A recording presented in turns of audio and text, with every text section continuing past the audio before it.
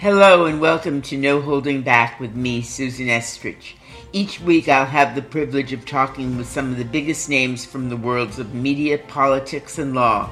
Nothing is off the table. I'll be speaking my mind and encouraging my guests to do so too.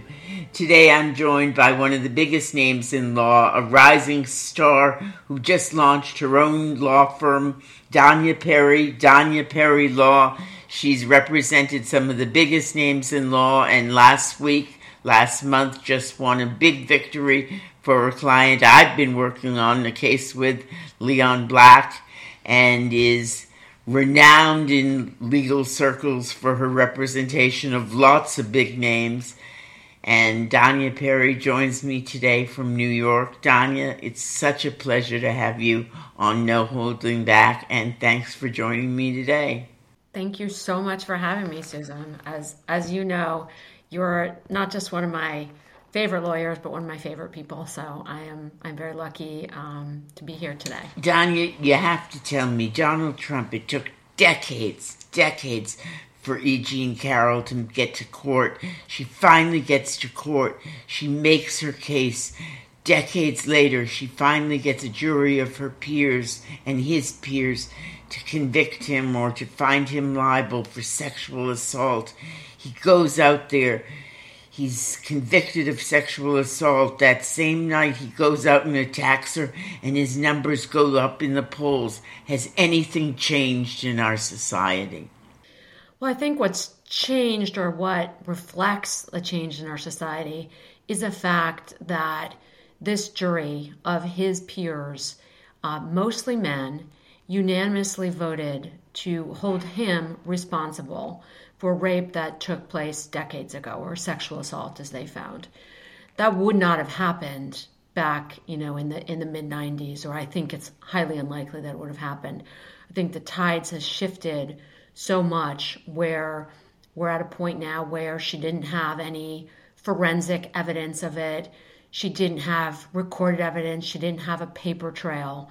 What she had were two outcry witnesses who she had told in nearly real time, and she had an incredible presentation. I use incredible in the sense that it was very well done, but yes, it was precisely credible. And the fact that Donald Trump did not mount much of a defense also, and didn't even bother to show up in court, obviously must have hurt him with that jury as well. So I think we have made a lot of inroads and a lot of progress. I think Donald Trump is what we call in the law sui generis, is unique. He's his own case study, that he went out there that very night and said things that are at least arguably defamatory and continue to, bring this barrage of assaults against this woman, this plaintiff, E. Jean Carroll, is not going to serve him well. Perhaps in the very short term with a little bump in the polls, or at least no evidence that it's hurt him in the polls.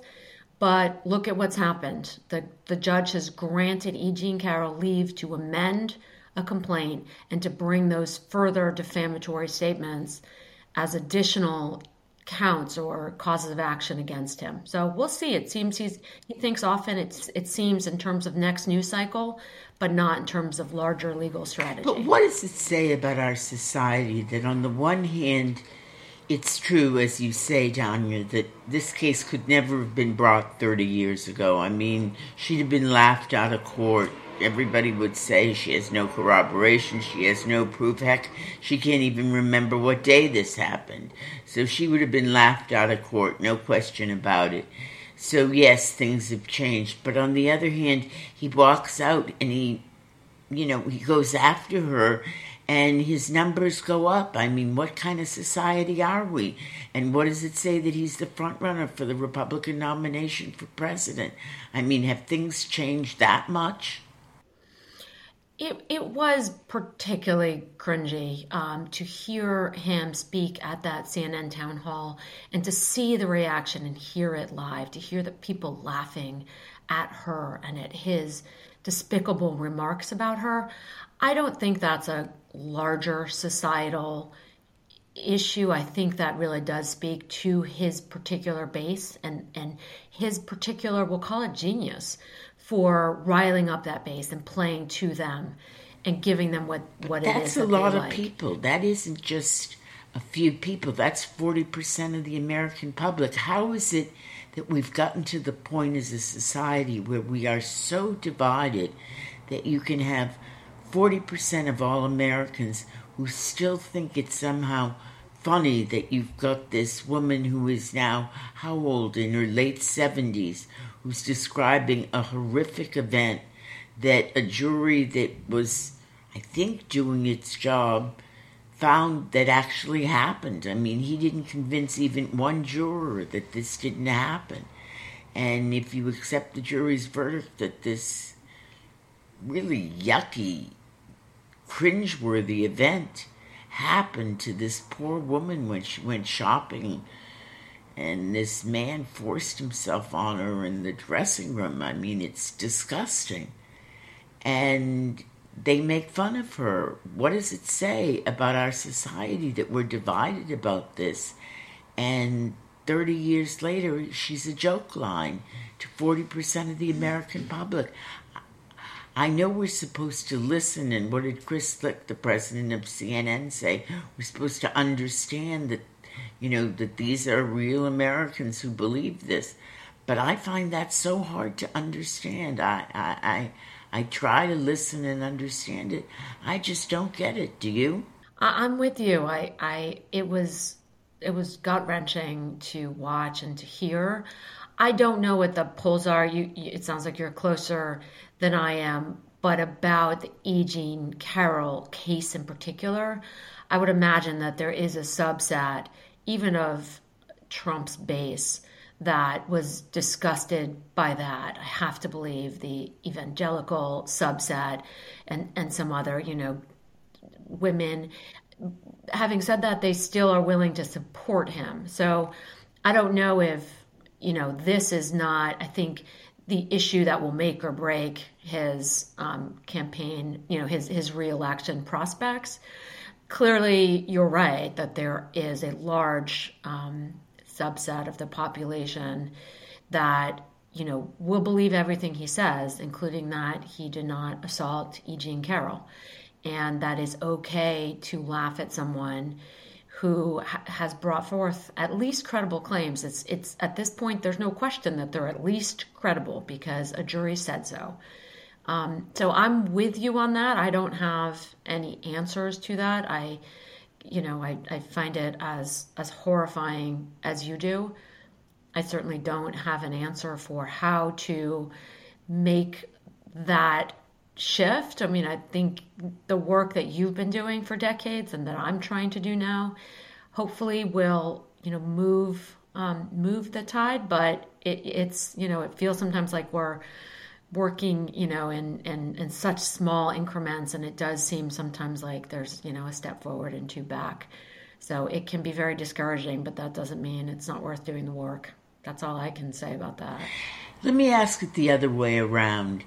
There's lots of people who say to me that Me Too has gone too far, that, we've gone too far, that when you see somebody like the case I always get asked about is Al Franken, that somebody like Al Franken, the former U.S. Senator who was canceled, as it were, for what looks like a Saturday Night Live skit when you really look at it, that the Me Too movement has just gone too far. And you and I worked on a case together for Leon Black, who was, as he described it, a piñata for 2 years, when he went through 2 years of allegations and spurious allegations that had no basis in fact, that finally got thrown out of court last month after, really 2 years of being knocked around in the press. And, you have to balance. There are cases that are long overdue and should have been brought years ago and never were brought, and there were cases that never should be brought in the first instance. And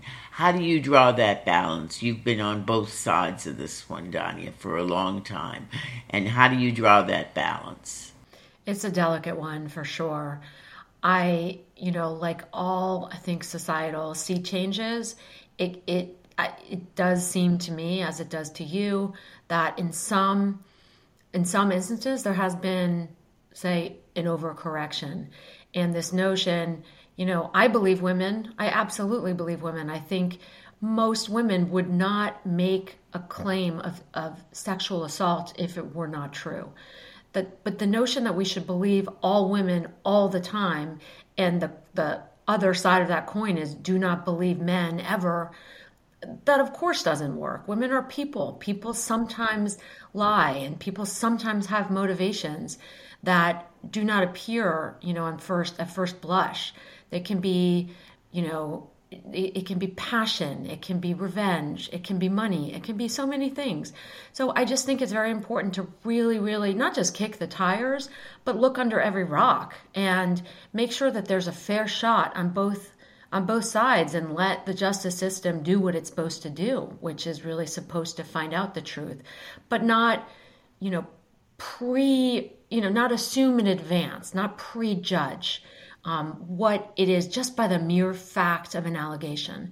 Because, as we've seen with our joint client, Leon Black, these allegations, the moment I looked at them and looked underneath them and looked around them and really did the work, it was immediately clear to me that this was motivated in bad faith, that this was not true, that it seemed to me, in my opinion at the time, that this was a stick-up job, and that it had gone too far in this case. Again, that's not to say in every case, or even in most cases, but I do think it's important to have an open mind.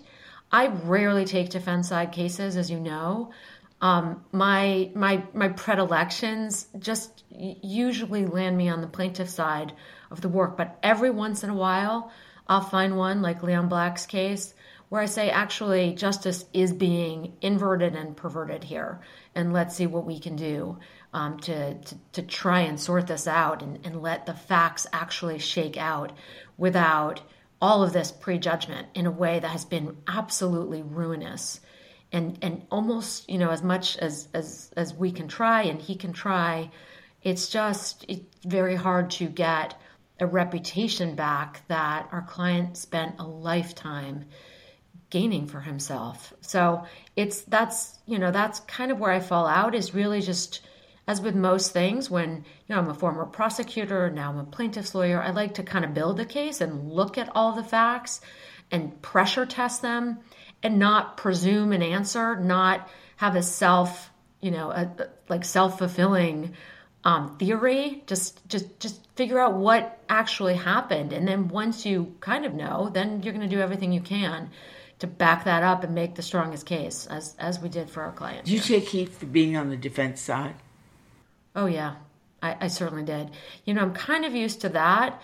After I left the U.S. Attorney's Office, where I was in the Southern District of New York for 11 years, and then I went to the State Attorney General's Office for a relatively brief period, did some work in-house, and then went over to the defense side, as many do. And I took on some really tough cases. My first trial in the defense seat was on behalf of Michael Avenatti.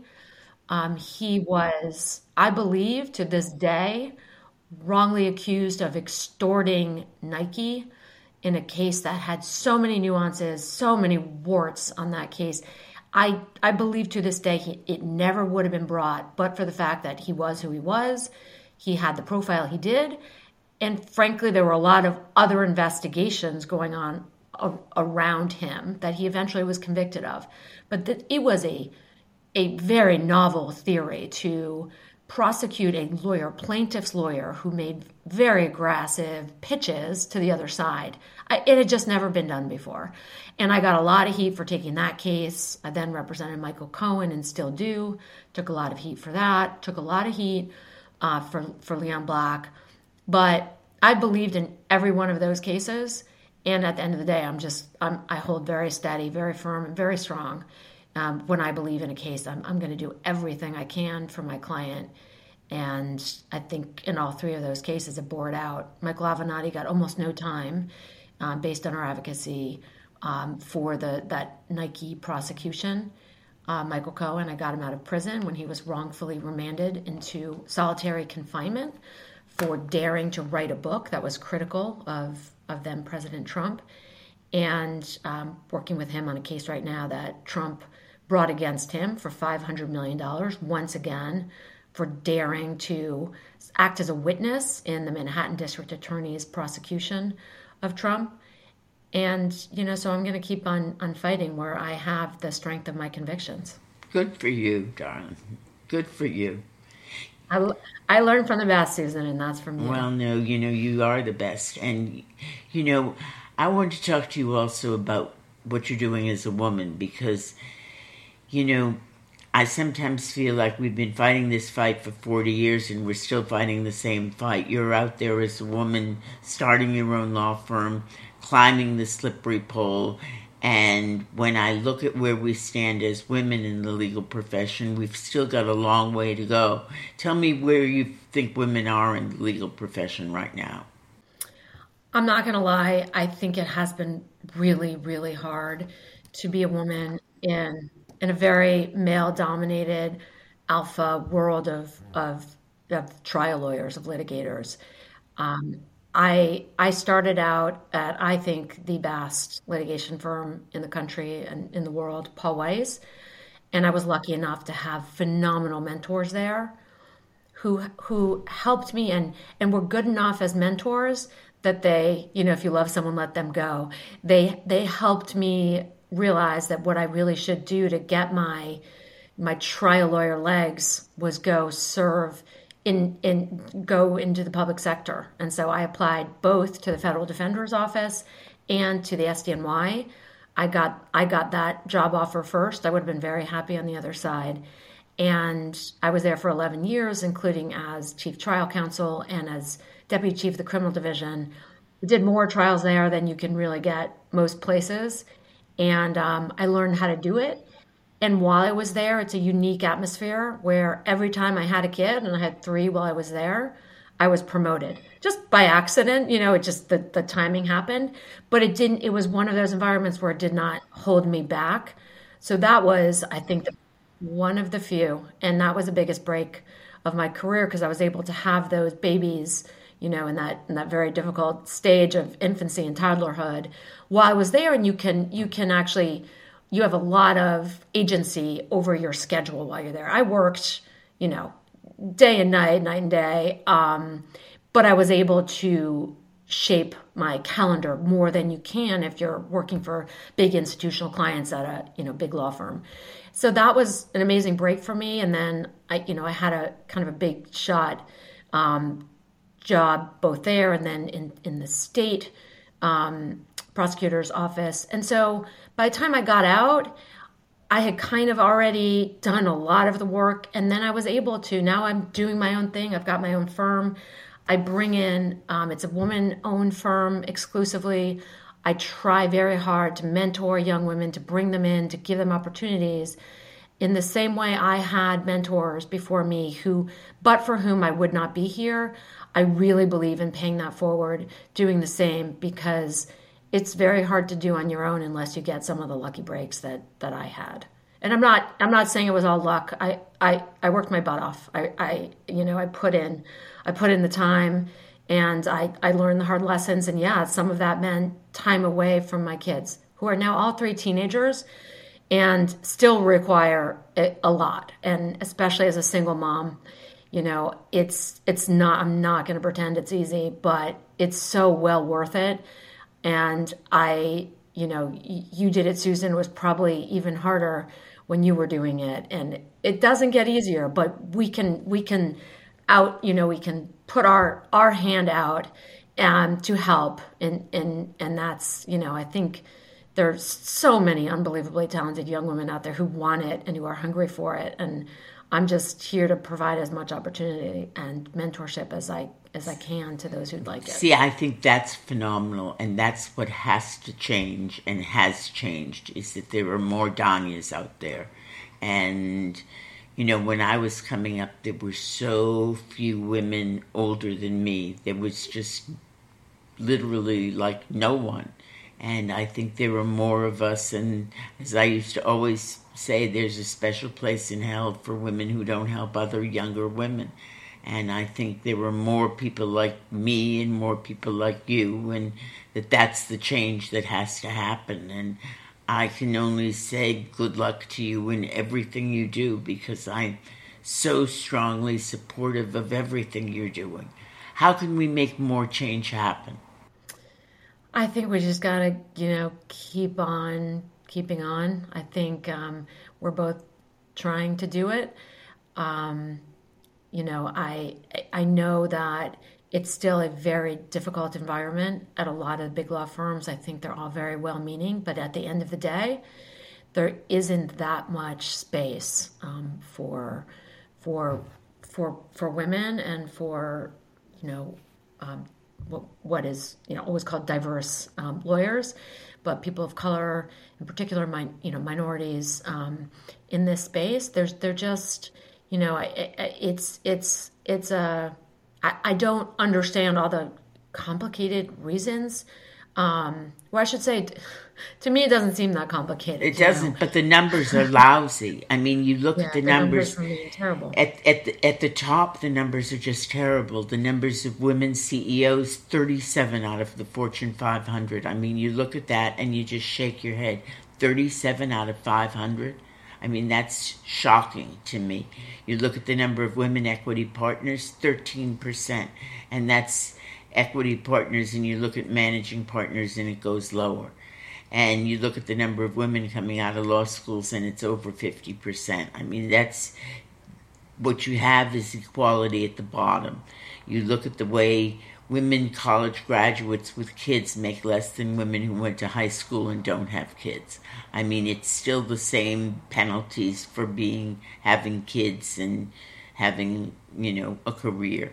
You have one or the other, or you pay the penalty of having kids still. And so many of the things that we fought against and thought we changed haven't changed at all. And it's really, it takes decades, and yet the whiplash from the backlash, I don't know what you call it, but it's still quite striking. I don't know. Yeah. I think it has to be that young women find, as best they can, alternative paths, as I think both of us did, where you do have, it's not a question of doing less work than male counterparts. I feel like I work twice as hard. I was sitting there in trial rooms, expressing breast milk, and prepping, for my witnesses. Like, it's not that I wasn't doing it. It's that I had that freedom to do it a little bit more in my own time, when my kids were babies. And now I have that freedom too, because I have my own firm. So I do think that in big law, when you've got an institutional client who has a deadline, the person who's there, in their seat or, around the clock is probably the person that's going to get promoted. Maybe not the person who has to go home, feed the kids, and then stay up, later into the night, that they're not getting, maybe the same face time. I don't know what it is. I think there just needs to be more flexibility, because certainly in my experience, women are willing to do the work. My own experience and those of many of my female compatriots, we work harder because we're doing it all. And I think, we're willing to do that, but we need a little bit more leeway in terms of how we do it and when we do it, and a little bit more agency. And that's what's difficult in big law. It just is. I do think there's a little bit more of an understanding that to get this talent pool, and these women are unbelievably talented, and to get that diversity of opinion, perspective, etc., they do have to give a little bit more of that kind of agency, that freedom, and not to discount that that work or that time frame, that timetable. And I think that's happening, but yeah, it has been in baby steps, and it's frustrating. It's very frustrating. So many of us. Yeah. I couldn't agree with you more. I didn't get into big law until my kids were teenagers because I couldn't do it when they were younger. I couldn't have done it. And it's in part because, like you, I worked twice as hard, but I worked on my own time and I juggled being a professor and everything like that. Danya, it has been such an incredible pleasure to talk to you, and I just want to boost you to anybody who's listening. Danya Perry Law, you are a role model for so many young women and a mentor for so many more, and I just want to commend you for everything you do and say what a pleasure it is to work with you and to count you as one of my friends and a mentor to me as well. So thank you so very much. Thank you so much, Suzanne. Let me just... I'm sure we'll talk later on our case. We'll talk later today. You've been listening to No Holding Back with me, Susan Estridge. Thank you to Danya Perry for a great conversation. Tweet us at No Holding Back FM, and if you enjoyed this episode, please share the link on social media. You can sign up to receive an email when a new episode drops at our website, noholdingback.fm. This podcast was produced by Podcast Partners. You can find out more at podcastpartners.com.